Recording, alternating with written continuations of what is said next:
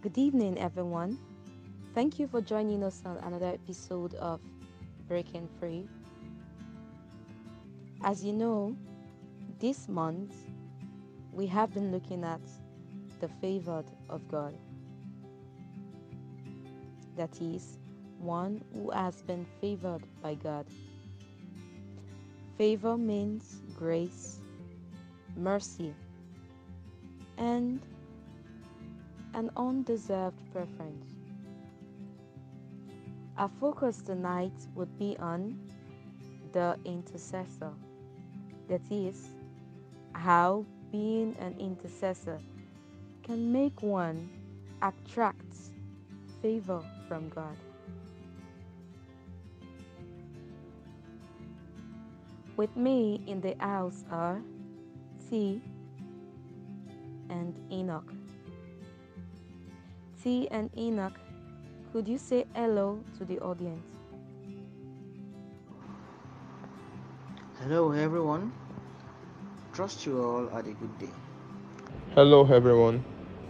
Trust you all had a good day. To lead us tonight is none other than T. Over to you, T.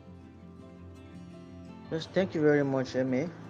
Um, as Emmy rightly said, our topic for the month remains the favored of God, and today we'll be talking about the intercessor. Before we go deep into our discussions, it will be nice to invite God into our presence. Let us pray. Heavenly Father, we thank you for a successful day. We pray that as we start this podcast, you start with us. Give us the grace to touch lives. Give us the grace to be impactful. In Jesus' name we have prayed.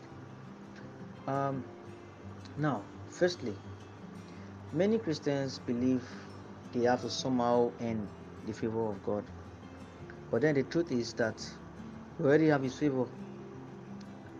God saved us because of His favor towards us.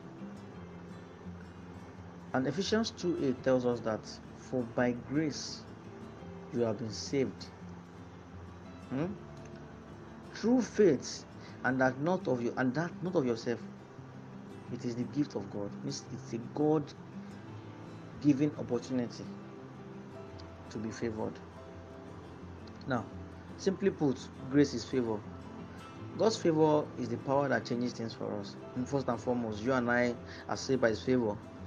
And I'm not talking about going to heaven when we die. To be saved means to be delivered, protected, preserved, healed, and made whole. And so God's favor covers every area of our life. And by His favor, He has taken care of everything we will ever need. Now, you would ask me that what does that have to do with intercession? Now, the Bible shows us that Jesus is our intercessor and speaks to the Father on our behalf. Romans 8:34 says that Jesus is at the right hand of God and is also interceding for us. And also in John 2 verse 1, we could read that Jesus is our advocate and Father. Isn't that wonderful? Also, from Hebrews 7:25, we can learn that Jesus always lives to intercede for us. Isn't that wonderful? So from these verses, it simply puts that we have a ready-made intercessor. Now, what this intercession looks like is depicted in our reading for today, our exercise for today, our discussion for today. At first, this passage may raise some questions in our minds, that why would Jesus send His disciples out to the lake against the prevailing wind when they were in the boat, and why after leaving them alone for the night, why would you go out and walk on water just before dawn when they were all there in the night? There are no easy answers to these questions about struggles. Some of us, when we are in a struggle of some kind, even if it's just an annoying wind, we tend to ask God why. We must understand that the image of Jesus praying while His disciples are struggling should encourage us. Now, it assures us that even though we feel alone, God has not abandoned us. Jesus came to this world to share our troubles and to defeat the powers that are too strong for us to conquer. He still works on conning waters of life that can frighten us. You know, He has come to be with us in His power and with love. He has continually intercedes for us. He has come to be with us in power and with love in heaven. Reading over all things today, Jesus sees us. God sees us through His Spirit and is with us and is praying for us. And we need to understand that we were made to understand that we are joint heirs with Christ.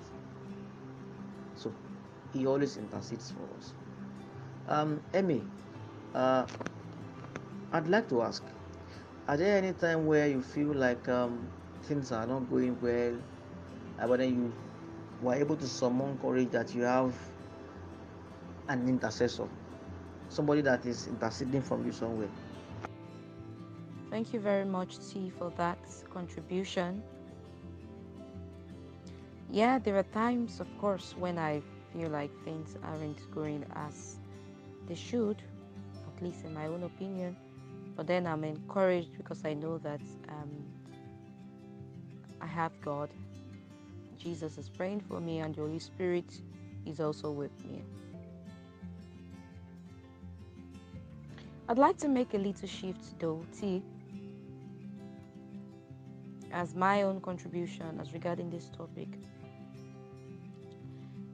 Yeah, so I would want us to learn a bit from Queen Esther.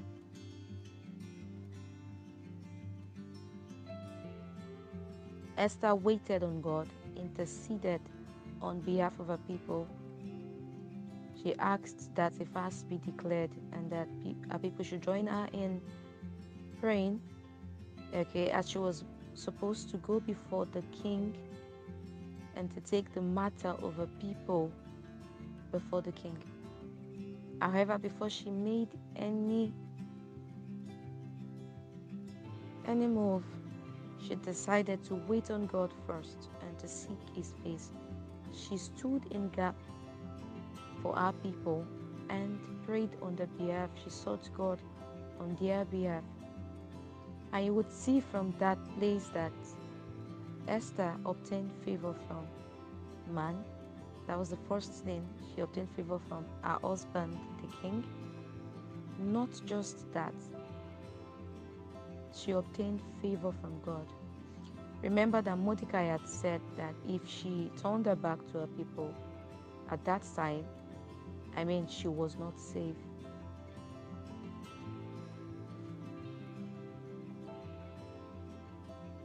I've learned that one way to get the heart of God is actually to